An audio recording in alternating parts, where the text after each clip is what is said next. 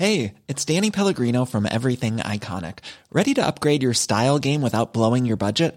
Check out Quince. They've got all the good stuff, shirts and polos, activewear, and fine leather goods, all at 50 to 80% less than other high-end brands. And the best part? They're all about safe, ethical, and responsible manufacturing. Get that luxury vibe without the luxury price tag. Hit up quince.com/upgrade for free shipping and 365-day returns on your next order. That's quince.com/upgrade. Quality sleep is essential. That's why the Sleep Number Smart Bed is designed for your ever-evolving sleep needs. Need a bed that's firmer or softer on either side? Helps you sleep at a comfortable temperature? Sleep Number Smart Beds let you individualize your comfort, so you sleep better together. J.D. Power ranks Sleep Number number 1 in customer satisfaction with mattresses purchased in-store. And now, save 40% on the Sleep Number Limited Edition Smart Bed for a limited time. For J.D. Power 2023 award information, visit jdpower.com/awards. Only at Sleep Number stores or sleepnumber.com. Hello. You're listening to BFN. This is the podcast about infertility, IVF, and the trials of trying for a baby. I'm Gabby. And I'm Emma, and we're both card-carrying members of the Infertility Club.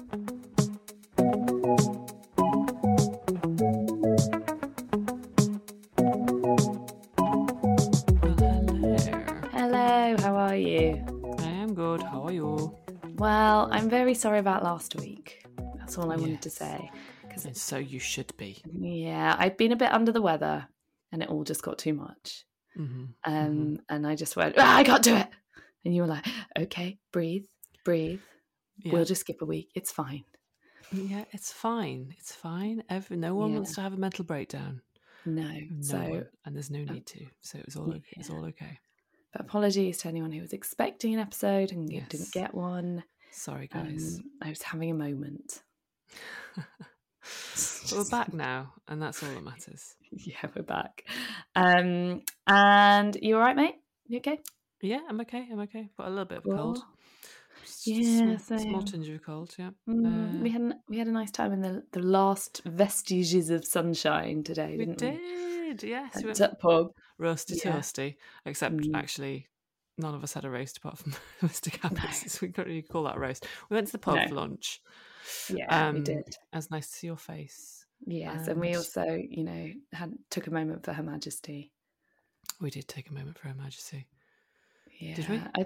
No, we didn't take a moment for Her Majesty, but we did discuss it. We did a bit of discussion. Yeah, we discussed how much we like the spectacle of it. Yeah, it's a funny one, isn't it? Because obviously it's very sad that Our Majesty passed away last week. And I'm sure there are lots of people, Our Majesty. I'm sure there are lots of people listening who... The People's Majesty. The People's Majesty. Who have been, it's been a sad time, and lots of people are mourning her loss, which we get. Yeah. Lots of people aren't, and that's also worthy of remark, and I think that's okay. Yeah, my Instagram feed is 50% people being like, oh, I'm so sad, and 50% people being like, I'm not sad. Yeah. And both have very valid points. Absolutely. And having grown up in Ireland, I see all of those points, and I know that lots of people in Ireland probably aren't grieving like we are over here, and that's fine. There's lots of people around the world that possibly aren't grieving, and that's okay. I think that's all you can say about it, really, because there's so many people on the Queenie monarchy side that are like, how dare you? And it's like, well, it's okay to just remind people that perhaps not everyone is feeling so sad. My favourite account, again, social media account during this period has been someone called Vulgar Drawings, who has been accumulating all the random companies that have posted their sadness about the passing of Queen Elizabeth II, including Anne Summers. And various fast food outlets.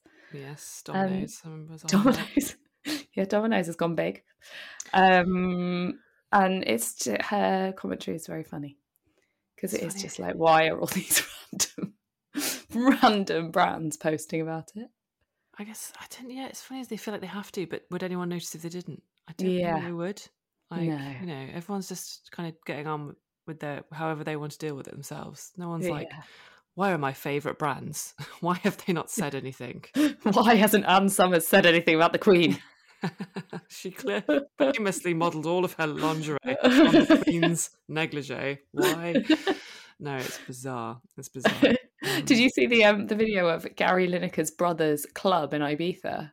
Oh my God, you're kidding me. No. Hilarious. All these like scantily clad he describes them as beef eaters, like sexy beef eaters, but they're not sexy beef eaters because beef eaters are the people who guard the Tower of London, and these were wearing the big like furry hats. So they were what do we call those soldiers? People? We call them soldiers. Queen's Guards. Yeah, I think they were the Queen's Guards, and now they're the King's Guards. But anyway, it's like, if you haven't seen that video, look it up. It is hysterical. Okay, well, it's just shits and giggles. Yeah. Yeah, it's a strange old time. It's like, you know, it's weirdly kind of a big moment for people in this country.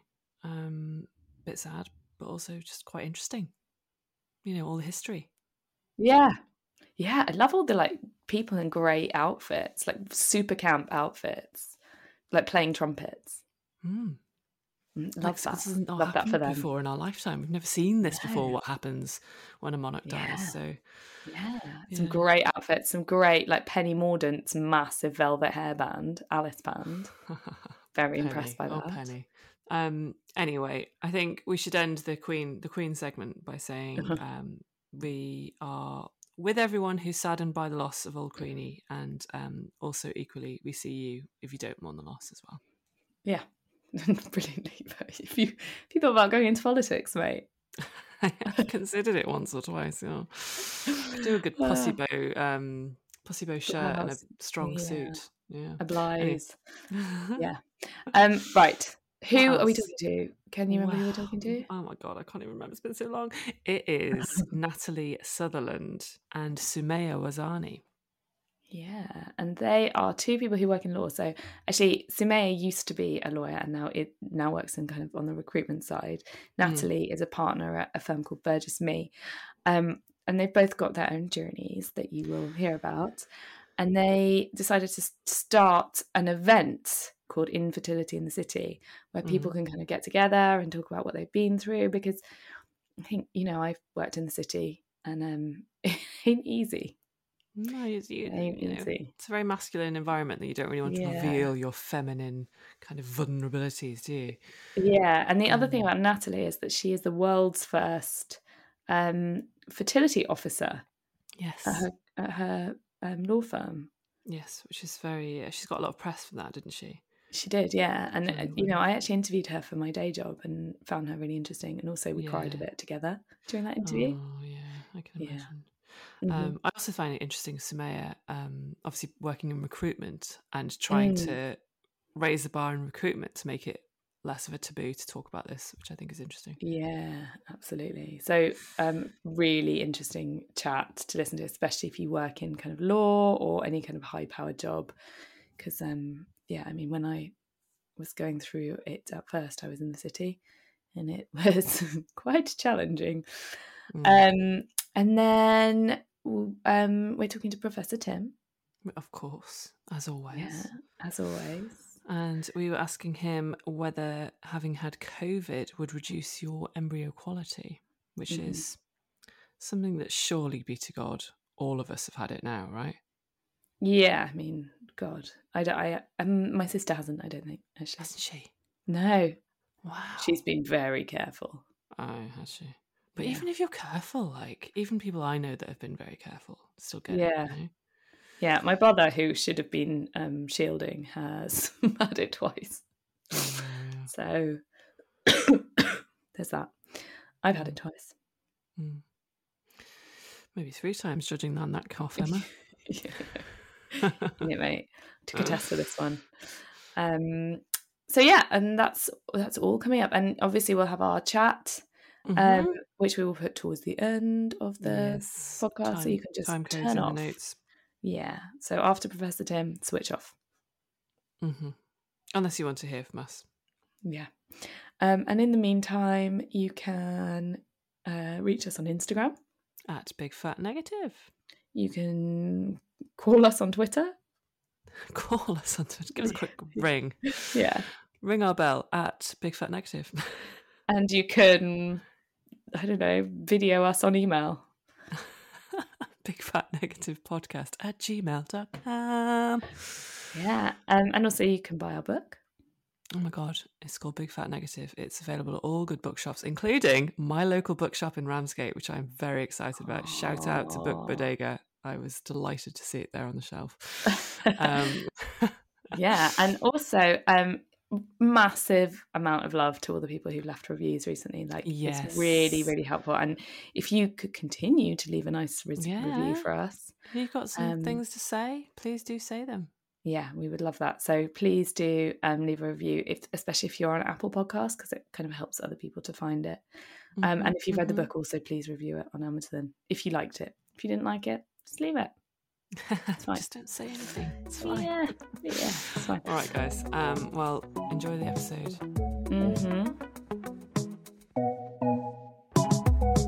Natalie and Sumaya, guys, welcome to the podcast. It's really nice to have you on. Thank you very much. Thank you. Obviously, the way that we always start this is tell us about your journeys. And Sumaya, should we start with you? Yes, sure. So, where shall I start? So, 2015 is probably when I had my first encounter with sort of infertility challenges. So I had I suffered a ruptured ectopic pregnancy at work. I was 9 weeks pregnant. It initially had been identified as a miscarriage. And then I remember sort of vividly telling my boss, I was a practicing lawyer at the time in the city. And I remember telling my boss, I just don't feel quite right. We weren't trying for a baby. I had no idea I was pregnant. Anyway, I then did a pregnancy test, discovered I was pregnant, didn't mention anything about it, but started to feel quite ropey. Had a bleed, went to the nearest hospital to my workplace, and someone fairly junior scanned me and she was like, yeah, I'm really sorry, there's nothing there. You've obviously just had a miscarriage. Go home, bleed for a few weeks and you'll be fine, hopefully. And things didn't really improve. And then I think about 10 days after that, it was a Saturday, and I remember feeling really unwell at work that entire week, but we had trials on, it was crazy busy. And I remember saying to my husband Saturday morning, it was about 10 o'clock, and I was like, I just can't get out of bed. I feel so rough. And he was like, you've been sleeping too long. Get out of bed, move around, go and do a workout, do something. So I went and did an insanity workout. Do you remember those insanity workouts? Oh my God. And I did this insanity workout, and it was just, I remember just thinking, yeah, this is really taking it out of me today. And then, anyway, lo and behold, on Monday, I went into the office. I was in the office at about 7:45. I was the first one there. And then we had a trial that week. And there was one other junior lawyer that came in maybe 10-15 minutes after me. And I'll never forget, I leant down to pick up this really heavy lever arch file. And at the same time I sneezed, and I just felt this almighty tear. Oh my God. I was like, oh no, that's not good. What on earth is that? I thought it was my appendix or something. Yeah. Anyway, I went to the loo and realised things weren't as they should be. And so I went to a private hospital very close by, because I called my GP, and she was like, look, you need to be seen ASAP. I think you might have an ectopic pregnancy from what you're saying. And I had surgery that day, a couple of hours after, and the consultant that saw me said, you're in a life-threatening condition. You've got 600 mils of dark black blood from what we can see on the scan in your pelvis. That's a sign of potential infection, etc. Anyway, it was all a bit of drama and all very, stressful. And I then decided probably, 5-6 weeks after that I just wanted to leave practice. I found law as an industry just not very supportive of situations of that nature. Back then there wasn't really much talk about well-being. I think COVID kind of put that all in the spotlight, and yeah, I just I thought actually my days here are probably done. Anyway, since then I then had I had 3 ectopic pregnancies after that. Two more before my son, who's 5, one after my son, and then I had a couple of miscarriages as well. So it's been fairly tumultuous. It's been a bumpy ride, but yeah, it is what it is. I think now one of the projects that I'm really passionate about, and so is Natalie's, I'm sure she'll tell you, is bringing sort of the issue of infertility in the workplace to the forefront.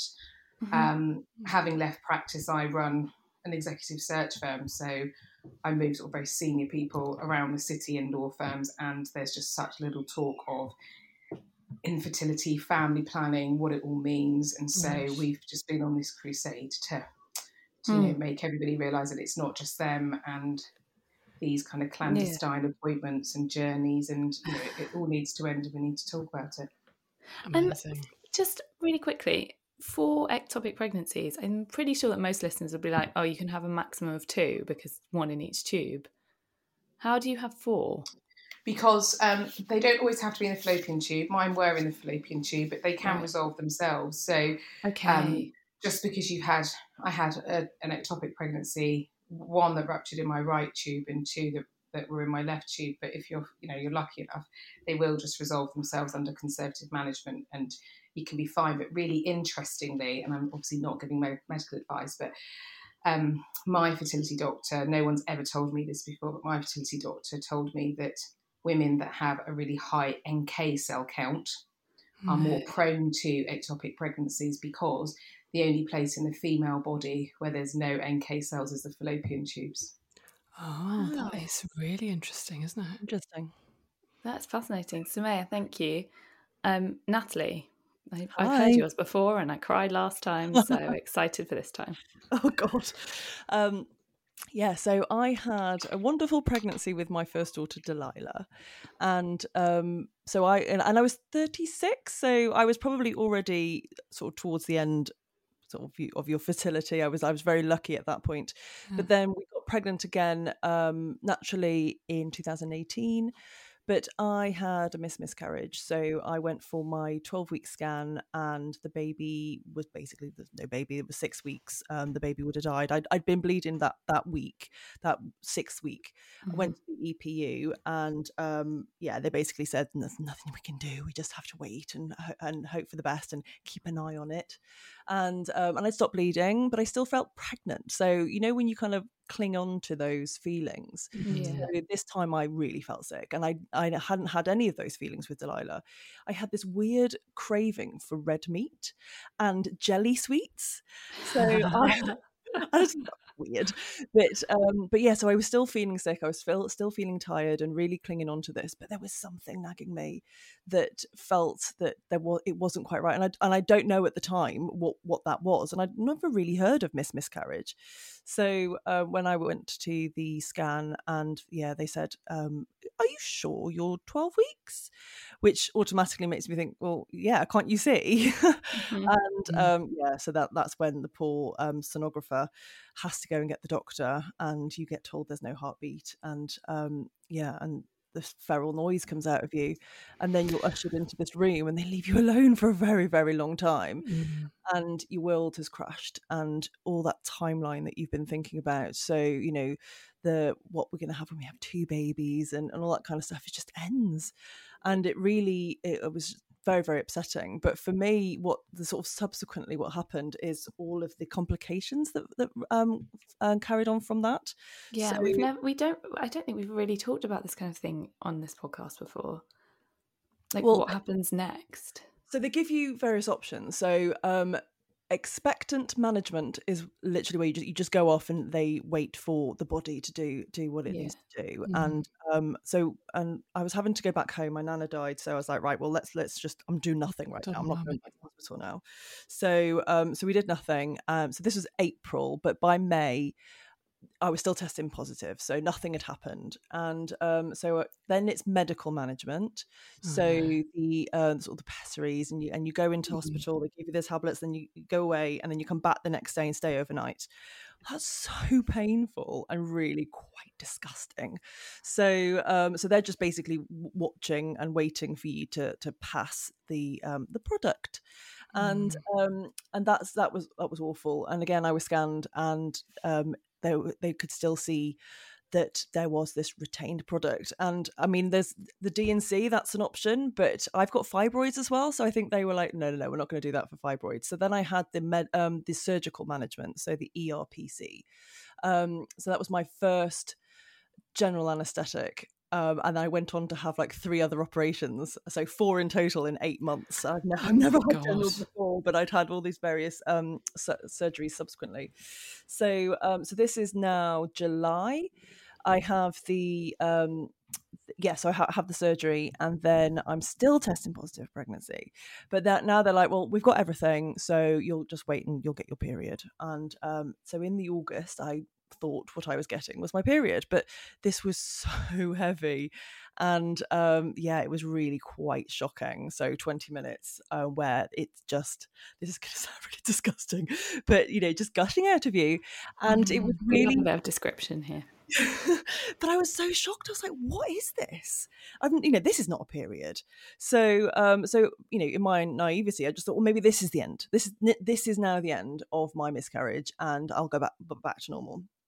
But then September, it was happening again. And this was, constant now. And I was basically waking up in piles of blood. And and I had to, when I go to the toilet, then I think one time I passed out from the blood loss, and it was my daughter who was shouting "Mummy, mummy, mummy" from her bed that sort of brought me round. And she's 2, and she came in and she was like, "Mummy, there's blood everywhere again," because she'd seen it before. But she went to go and get my phone so I could call the ambulance and call my mother, and she got me a pillow to put under my head. I literally could not get up off the floor, and sat and held my hand until my mum got there. Oh. So my little hero. And so anyway, so I went to the hospital, and they couldn't work out what was wrong with me. I then had a hysteroscopy, which is an internal camera. And again, they said, well, it's not the fibroids that's causing it, and there's no product anymore. So I was diagnosed with dysfunctional uterine. I know, it's horrible, isn't it? Dysfunctional uterine bleeding. And they basically said, well, to get rid of this, you either need to get pregnant, which of course I was desperate to do, but that wasn't happening. Put in the coil. Again, didn't want to do that because that would stop me getting pregnant, or have a hysterectomy. And I was 39, and I was like, no, don't want that. So these were all pretty dire options, and I was about to try and get another second opinion.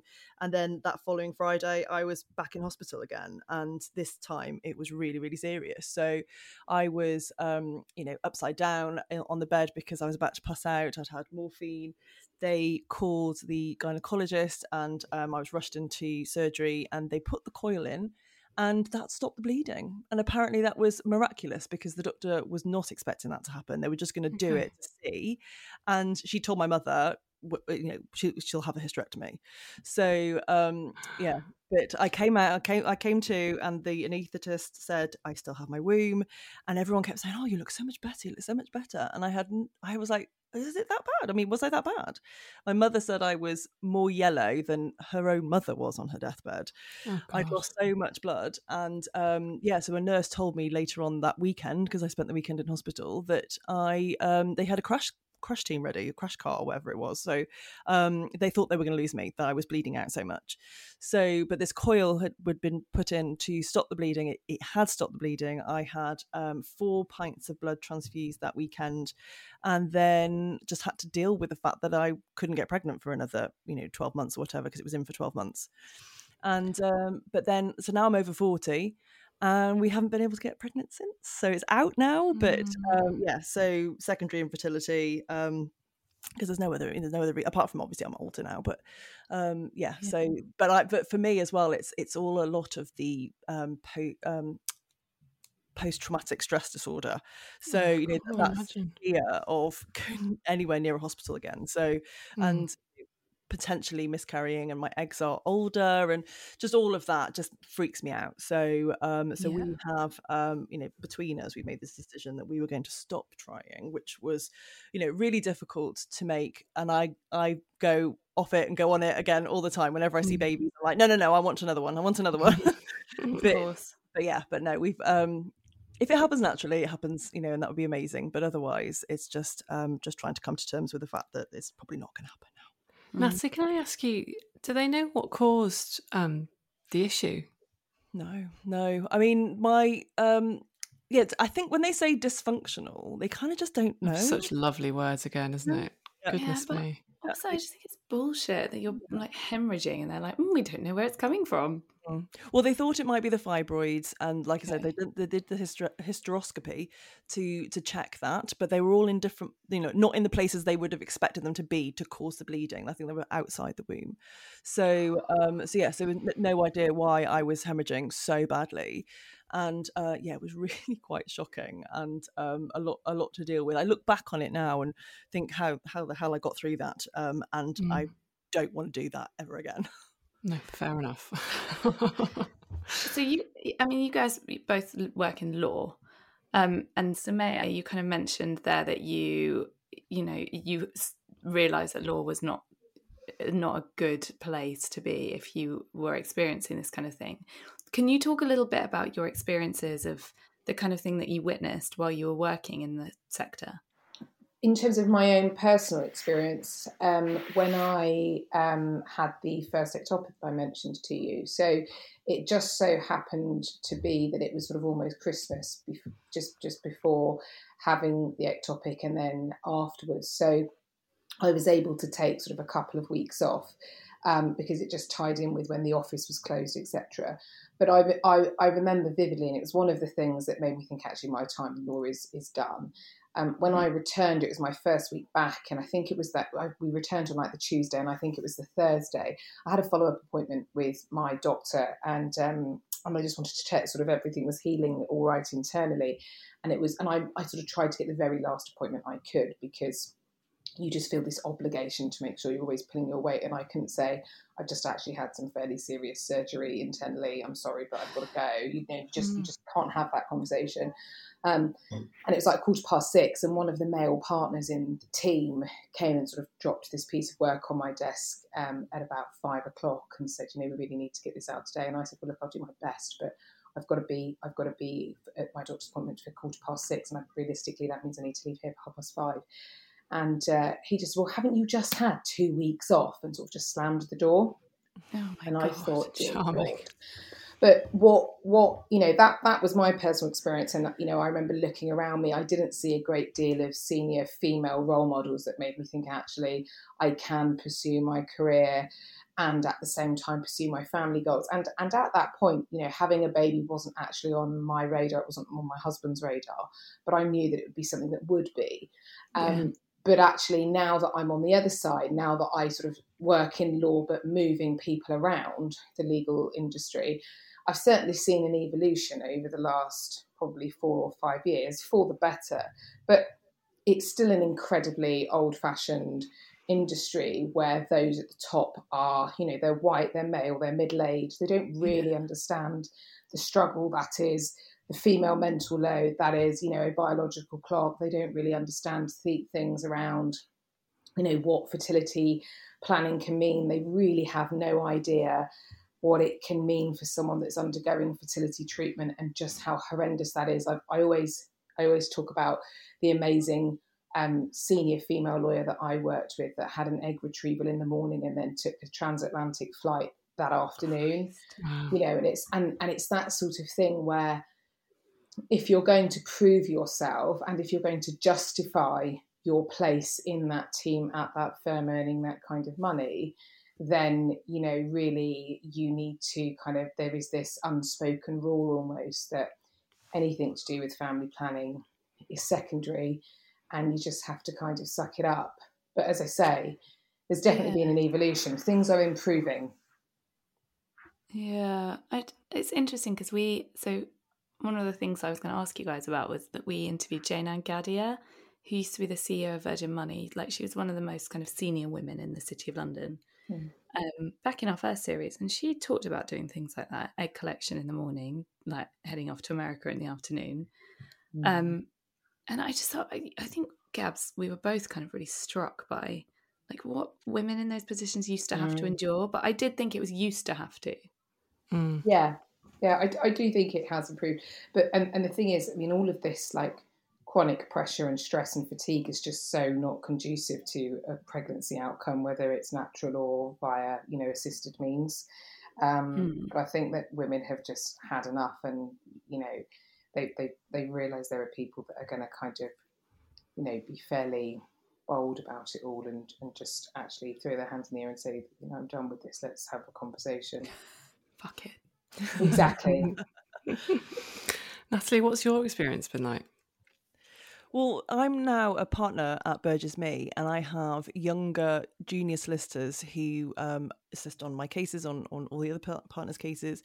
And as is pretty much the norm in family law, they are women, and they are late 20s, early 30s, and some are getting married, some are in long-term relationships, and you can just see that motherhood is on the horizon. And so bringing my experience to my firm when I joined, and I was really very open about my experience with my miscarriage, and wanting there to be a bit more of an open culture in our firm, because I knew these young women were probably going to want to have babies. You know, they confided in me that they may have trouble, and I didn't want them to worry about their careers whilst also worrying about their, you know, family life, because we just I certainly wanted, and my partners supported that, to, you know, recognise that lawyers are fully rounded human beings, and they have a life outside of work. They have families, and they're not just robots in the work doing the 9 to 5 or much longer hours than that we do. And if you're going to have struggles, especially if you are needing IVF or anything like that, or having a miscarriage where you're going to need to go to lots of appointments to deal with it, that you don't want to be worrying about the impression that that's giving to your bosses. You want to feel supported. So that's kind of where I was coming from in terms of wanting to make a difference. Kind of carry on with that story, because the next thing that happened was that you were named the world's first fertility officer. It goes from the UK's first to the world's first, and it always makes me chuckle. But, what is it? Is it the world's first? God, no idea. It's a global first. But no, having had this conversation, I basically said, you know, this is what I'd like to achieve, but I didn't have the words for it. I didn't know what that would look like, but I certainly knew it was a top down. It was getting the partners on board, and it was Pete and Antonia that basically said, well, why don't you be our fertility officer? And as soon as they said that, I was like, oh, that's so obvious, so simple. And definitely I could do that. So we have a wellness officer, Kirsty, and she does that brilliantly. That was put in place when we were having the pandemic and everyone was working from home. And you want to make sure that all of your junior staff that are working from their bedrooms or everything are feeling supported and they're looked after. And if they've got any problems, they've got a dedicated partner to talk to. But on the fertility side of things, where I'd had this my own experience, plus I also do fertility and surrogacy law, so I deal with clients who have these experiences as well. And yeah, so it just made sense that it would be me who was doing that. So we rolled that out, and that, you know, it had a very good reception. And then we talked about it at our Infertility in the City first event in December. Yeah, I was about to ask you about that one.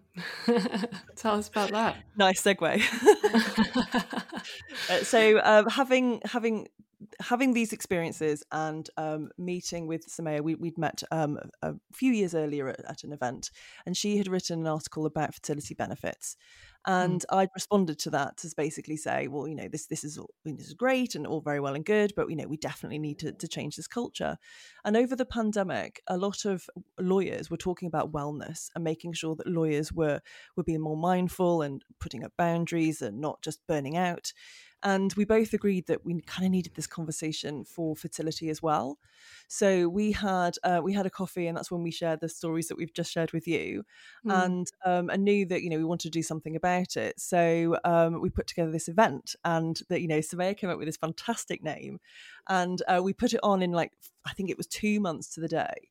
We had this fantastic panel of lawyers and coaches, fertility coaches. We had an in-house lawyer from Channel 4, and they all talked about their own personal experiences. And what we find is that everybody comes at it with a very unique perspective, but there's obviously all these similarities, and people can really latch onto that. And we had about 60 odd people in our first event, and it was just before Omicron hit, and you know, it was very, very successful. And because we wrote about it, Samira and I wrote this article in BioNews, which was picked up by the Mail on Sunday. And because we'd written about this fertility officer role, because we talked about it in the first event, we wanted other law firms to take it on and you know, bring that concept to their own firms. We wanted it to impact not just our firm, but other law firms as well. And that's kind of where we were starting, in law firms. And so he emailed me and we had a chat about it. And I was like, and I knew there was going to be an article about the decline in the birth rate. And he'd asked me if the fertility officer or if anyone else was doing it. And I'd said, you know, I don't think so. I've not heard of it. But certainly people are wanting to do it because we'd had this great feedback after the event.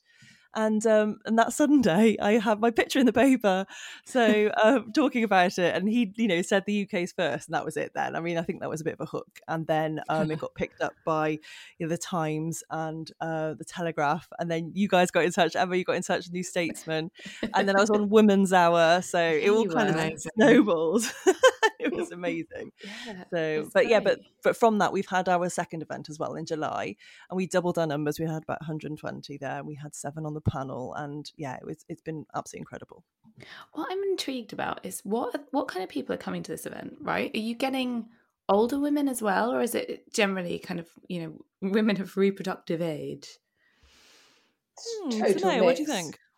I think it's total mix. I think it's young sort of lawyers in the city that are concerned about it. I think it's young lawyers in the city that don't have any concerns as yet, but are wanting to sort of make sure they're armed with information should they have any problems. I think it's that kind of typical demographic, kind of mid-30s to mid-40s women who have started thinking about fertility, and actually this, you know, it's a much harder journey than they envisaged. At the second event, we had certainly a lot more men attend, and we were sort of quite proactive about that, actually. And we also had a lot more sort of very senior level law firm people, so, you know, managing partners, senior partners, people that are head of HR and HR directors and recruitment directors and that kind of individual, because actually they have, you know, significant influence in the organisations that they're at, and so they can take on a lot of what we were talking about. And I think what's just made it such a resounding success is that everybody on the panel has had a very personal experience with fertility, whether that be someone that's never had any fertility challenges per se, but has wanted to freeze their eggs because at that point in their life personally they weren't, you know, in a relationship and able to have a family, or whether they've had recurrent, you know, miscarriage, recurrent fertility failure, etc. And so I think it just hits different. The messaging hits different when it's coming from people that have had those experiences. Do you think there's an element of city firms kind of waking up to this? Because there's also been like quite a lot of city firms following tech giants by offering like fertility benefits like egg freezing and IVF and stuff like that. Do you see that as well? Do you think it's something that should be routinely offered, or has it kind of got a bit of a less than altruistic tendency to it in trying to make sure women are sticking around a bit longer? I don't think law firms do anything for anything for no good reason, frankly. You know, their businesses and ultimately bottom line is what they're thinking about. You know, that's my view. And I think they've realised that they have to be more, I think they're being responsive now rather than proactive about it. And initially the sort of the really top law firms were offering fertility MOTs. I hate that phrase, but they were offering fertility MOTs, so basically fertility investigations, and they were offering support with, so financial support with things like egg freezing. And Natalie and I have always said that we think that kind of lulls people into a false sense of security, and it's not the right thing. But I think actually they're being a lot more holistic about it now. So they're offering things like sort of coaching for fertility. So you've got people like Emma Menzies, who is, a coach, but she specialises in fertility at work issues. You've got organisations like Fertifa, which provide, a whole host of benefits for men and women undergoing fertility treatment in the workplace. And so I think, they're doing it because they need to respond, because their competitors are doing it, and they've got to keep the finger on the pulse. It's just literally competition. And attraction and retention of staff. And I think it's really good for, because these things are really expensive. So if you have an employer who's offering it as a work benefit, then I think that's a really good thing, because, it kind of, the cost of it prices so many people out of it as an option. But also with things like egg freezing, you have to do your research. You have to know that you should be young and not not at the sort of older age, and you have to understand that there's not always it's not a guarantee. It's not an insurance policy. So as long as you go into it with your eyes wide open, and you know what you're getting yourself in for, and that you were still making other decisions about your fertility, and not just relying on that in the back of your mind, and just giving all of your fertile years to your employer, then you yourself will benefit from that. Yeah, that's an interesting way to think about it. I still can't decide whether I'm creeped out by like Google doing it or not. 2 more questions before you go, and thank you so much for sharing your stories with us, because I think it's really important to just talk about. We talk a lot about fertility in the workplace, but I think there's certain workplaces where it's harder than others. And the law is really hard because you have things like court dates that you can't avoid, right? And, there's just some industries are less flexible than others, and the law is probably right down there with like submariners. So I guess just before you go, what advice would you guys give to a woman who's struggling to balance quite a high-powered, like high-demand career with her fertility? I would say be aware of your very type A characteristics, because from what I've seen from the sort of really senior women that I work with, generally women in high power positions, it's high performance culture, it's high stress culture, and that does attract a certain profile. And if you're that typical type A, you're very organised, you like your list, you're in control, you're used to having, you set your mind to something and you smash it and you exceed and excel. That same kind of pattern doesn't follow your personal life always. And so actually, if you're finding that in terms of your fertility journey, you're just not having the same traction, there comes a point where you have to just stop and ask for help. And that means taking personal responsibility. So one thing being asking for that help and reaching out. And secondly, actually just having the confidence to say, I can't take on that piece of work, or, I can't, this isn't the right time for me to do X, Y, Z, because actually now I realise that I need to focus on this aspect of my life, and there's absolutely nothing wrong with doing that. It's all about balance. And, if you've managed to get yourself to a certain position where, you have that pressure, that power, that, that package, there's no reason why a momentary pause, or even if it's not a pause, you're running that side by side with your career, you're going to suffer any professional harm. I think, yes, it does happen, and it did happen, but I'm always so surprised with the female lawyers that I work with who actually demand and call in what they think they deserve. And usually the response from the law firms is a very positive one, because they realise they don't want to lose that person. They'll do whatever they can to keep them. Yeah. I love that recognition of the type A person needing to just recognise. I like it a lot. Natalie, how about you? What's your piece of advice? So for me, I think people are talking about it more now. And just a couple of years ago, I didn't know anything about infertility, and you don't know anything about it until you go through it. But once you have gone through it, if you share your experience, you'll often find so many people who've been there through it themselves, very similar experiences, and there is there's an uplift, there's benefit to have from that. And if you lead by example, what you're doing is you're creating the confidence for other people to share. And the more we share, the louder this conversation gets, and the more we can demand in terms of support and legal protection. I mean, I'm working with Nikki Aiken MP at the moment to try and change employment law so that everybody gets the right to have time off for fertility treatment, rather than just relying on employers having it as part of their own policies. So things are definitely changing, but it requires people to not be silent and not feel that shame. It's not shameful. We are going through something hideous, but we are in it together. That's a lovely, lovely answer. And as a final question, ladies, can you tell us about your podcast? Yeah, so we, the three of us, so myself, Soumaya, and Emma Menzies, we have decided that we are going to launch a podcast called Infertility in the City. Hopefully we are going to be launching end of September, early October. It is going to be focusing on the intersection between infertility and work. So that's going to be very much our niche, and it follows on from the events that we've been running, and hopefully we'll do more of in the future. But now we just want to do what you guys do and talk to loads of people and be able to put that content out there so that we help inspire other people too. Excellent work. We'll listen out for it. Guys, thank you so much for coming on. It's been so nice to talk to you both. Thank you so much.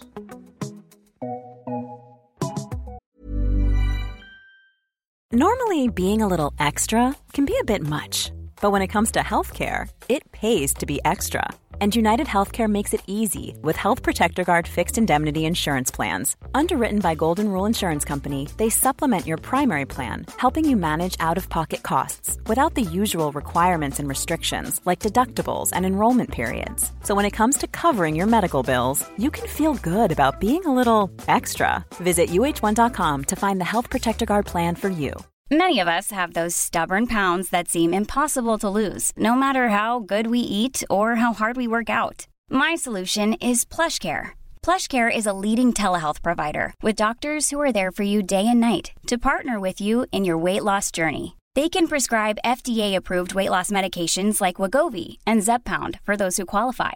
Plus, they accept most insurance plans. To get started, visit plushcare.com/weightloss. That's plushcare.com/weightloss. Mom deserves the best, and there's no better place to shop for Mother's Day than Whole Foods Market. They're your destination for unbeatable savings, from premium gifts to show-stopping flowers and irresistible desserts. Start by saving 33% with Prime on all body care and candles. Then get a 15-stem bunch of tulips for just $9.99 each with Prime. Round out Mom's menu with festive rosé, irresistible berry chantilly cake, and more special treats. Come celebrate Mother's Day at Whole Foods Market.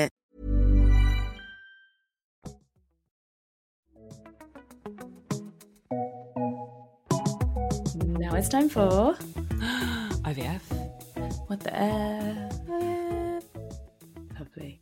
Oh, that's a short one. That's a short little note there. I thought that would be quite fun. Yeah. Okay. We're talking about COVID. We are. I know. That little thing does not want to leave us. No one's been talking about COVID for ages, have they? It feels like it's like gone. Yeah, it hasn't gone. Hasn't gone. I had COVID the cycle before my most recent IVF cycle. Oh, okay. Mm-hmm. Did quite a lot of Googling to be like, was this bad? Because somebody that I follow on Instagram told her clinic that she had it the cycle before her IVF cycle, and they said that she had to cancel it. Really? Was she doing egg collection though? No. Oh. Yeah, Because you had a frozen embryo transfer. Yeah, I had an embryo transfer. So I was like, minimal risk. And I was Googling it and it seemed like minimal risk. Yeah. Although quite hard to find any information, if we're being honest. Well, of course no one knows, right? Yeah, exactly. So no one's done the COVID impact on endometrial surfaces. Yeah, exactly. So we shall see. Yes. However, Professor Tim will give us his opinion. Yes.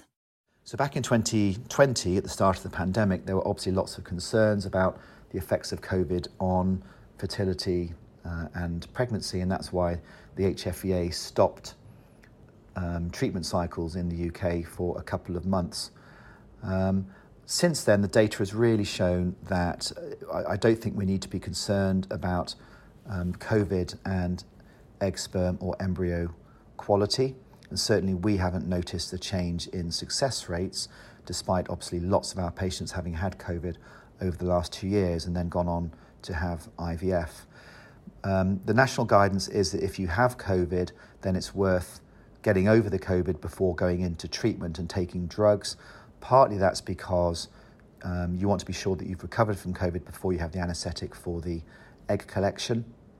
And also, I think for men, if you've had COVID and you've been very unwell with it, with a fever, then we know that can affect, or any fever can affect sperm production. So it's worth sort of making sure that things have settled down before you come through for treatment.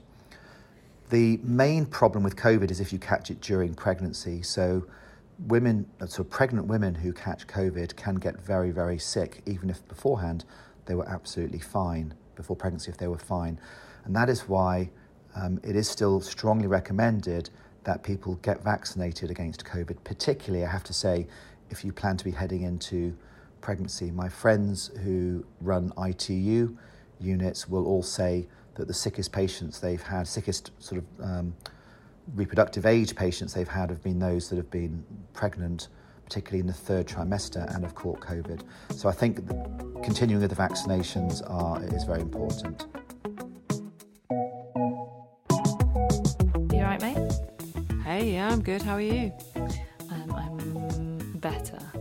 Yeah? Yeah. Good. Yeah, it's been a funny old week. It's been like, the classic, I mean, we talked about it last week, but the classic 3-week wait, kind of being in limbo, like, I don't know what's going on in there kind of vibes, you know? Mm-hmm. Yeah. Like, how are you coping with that? I was coping fine. Well, like, as I said last week, right, I was in so much pain that I wasn't really thinking or worrying about this stuff. But now I'm like, the pain really seems to have subsided a lot. It hasn't gone away completely, but like, it's not anywhere near as bad as it was. God, so weird, isn't it? What is it that was causing it to be so bad at that point? I wonder. I know. I really want to. I'm going to grill the consultant when I next see her and be like, "What the fuck was going on?" Yeah. Like, and it's still like, there's times when it's quite bad, but like, this time last week I was taking paracetamol, like 5 doses a day, which is 1 dose too many. I was just thinking back to when I went to the urgent care centre, and I was like doubled over. I couldn't walk. I couldn't stand up straight. And I'm not in that situation anymore, but I'm still getting like a lot of, like, some in the middle of the night, especially, it kind of radiates down my left leg.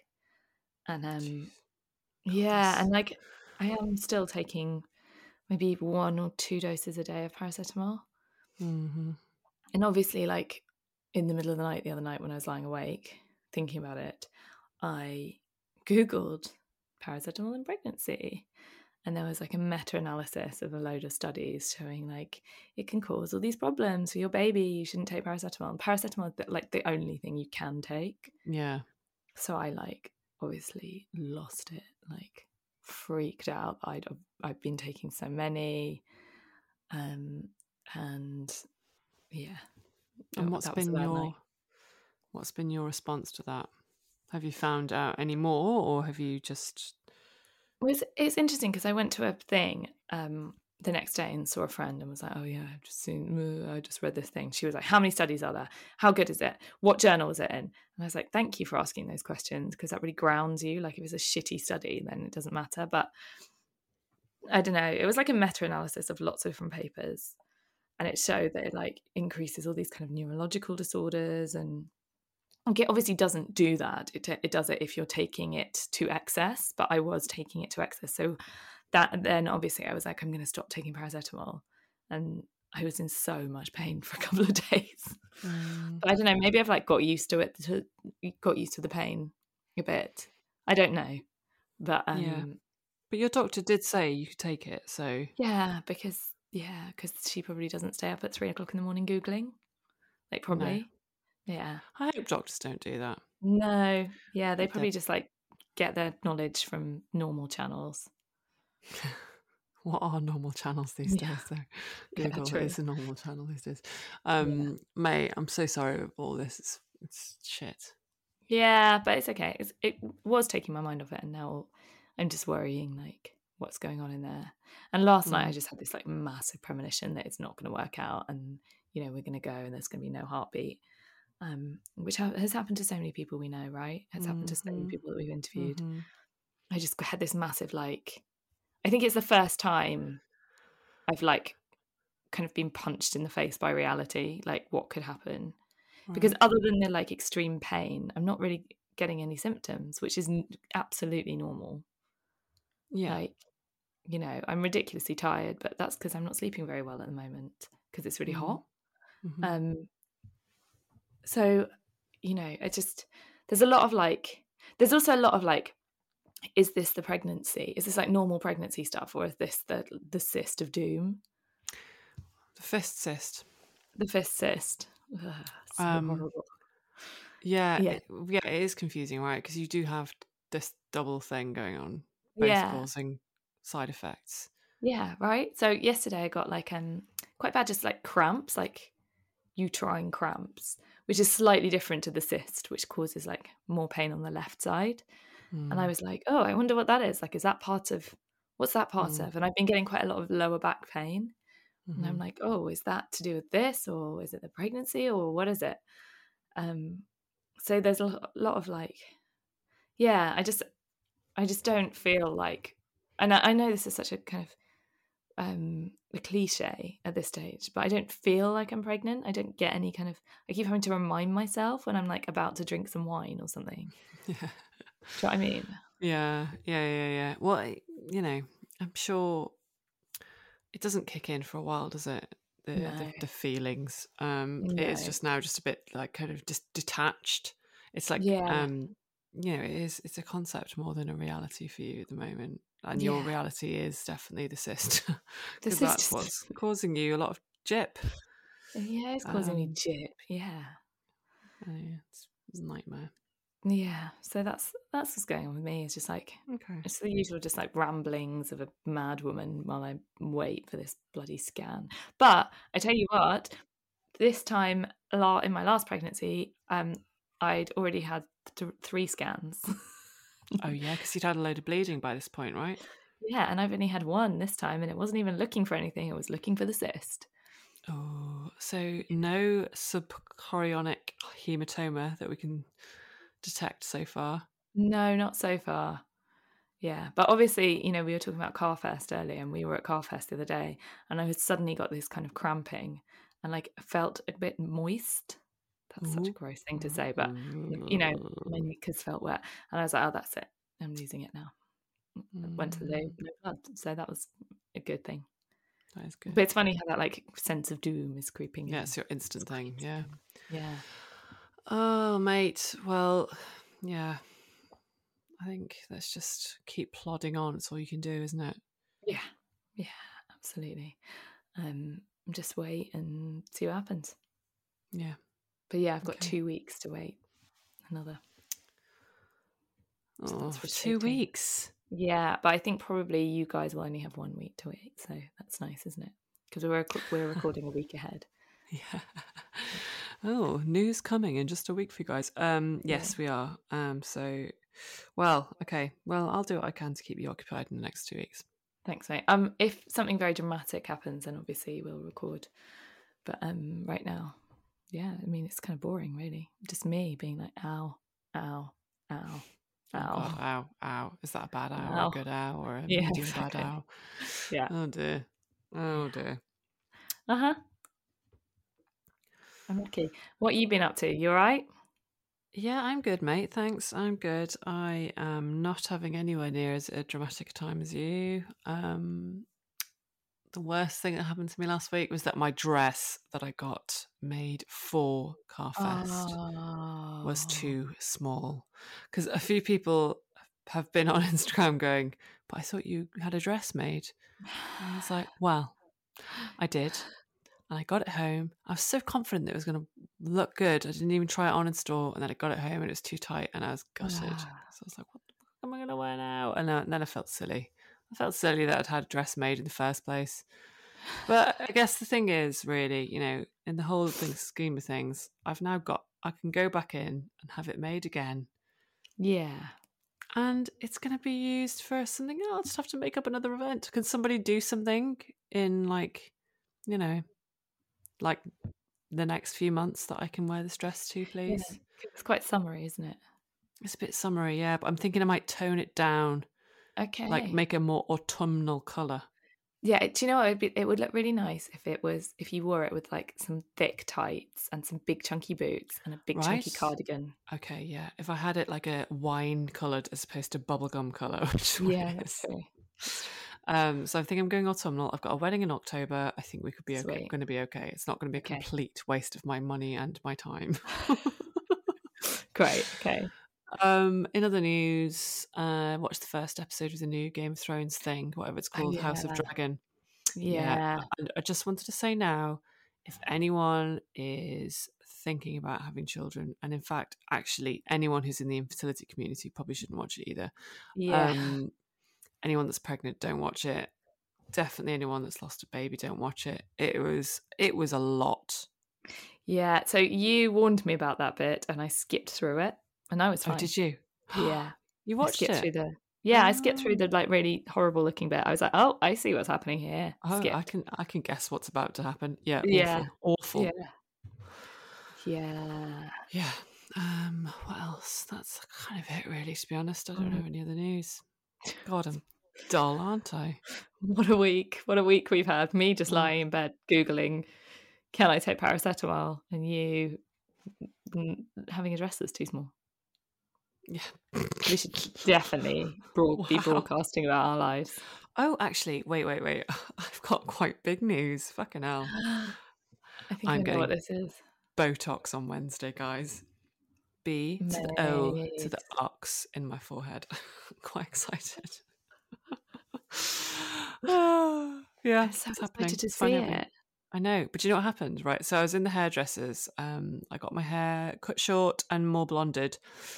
And I said to the girl who is, I'd say, 23 or 24, I said to her, oh, the reason I'm growing out my fringe is because I think I've decided to get Botox. So, I've just decided to just do it. And she was like, oh, yeah. I mean, I get it all over my forehead. And I was like, oh, my God. I thought she was about to say, oh, you're too young for Botox. But she's been getting it for years. She's 23 or 24. Oh my God.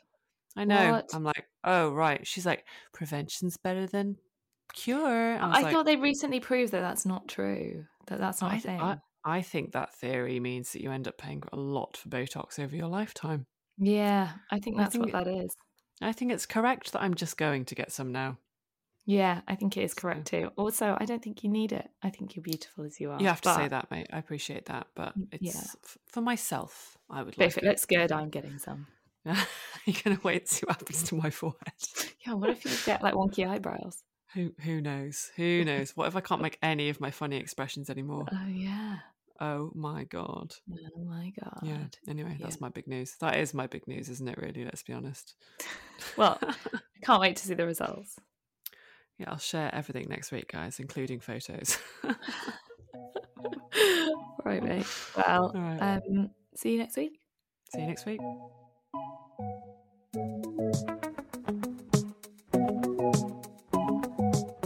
Well, hello guys. If you listened all the way through, thank you. I hope that was okay. Yeah. Good to still have you here. Yeah, good to have you here. Next week you'll be hearing about the 7-week scan. Oh my God. So that'll be fun, won't it? So yeah, we're actually talking the night before I go for mine. So yes, we are. Yeah. I would say pissing myself. Yeah, I mean, I'm really quite nervous. Are you? You seemed chill earlier. I mean, I think the closer it gets, the more nervous I get. Because it just seems like, why wouldn't it all come crashing down? Anyway, so that's what we'll be doing next week. So we'll see you then. Yeah, speak to you then, guys. Oh, we'll have a mystery guest. Yeah, we will. All to be revealed. Bye-bye now. See you next week.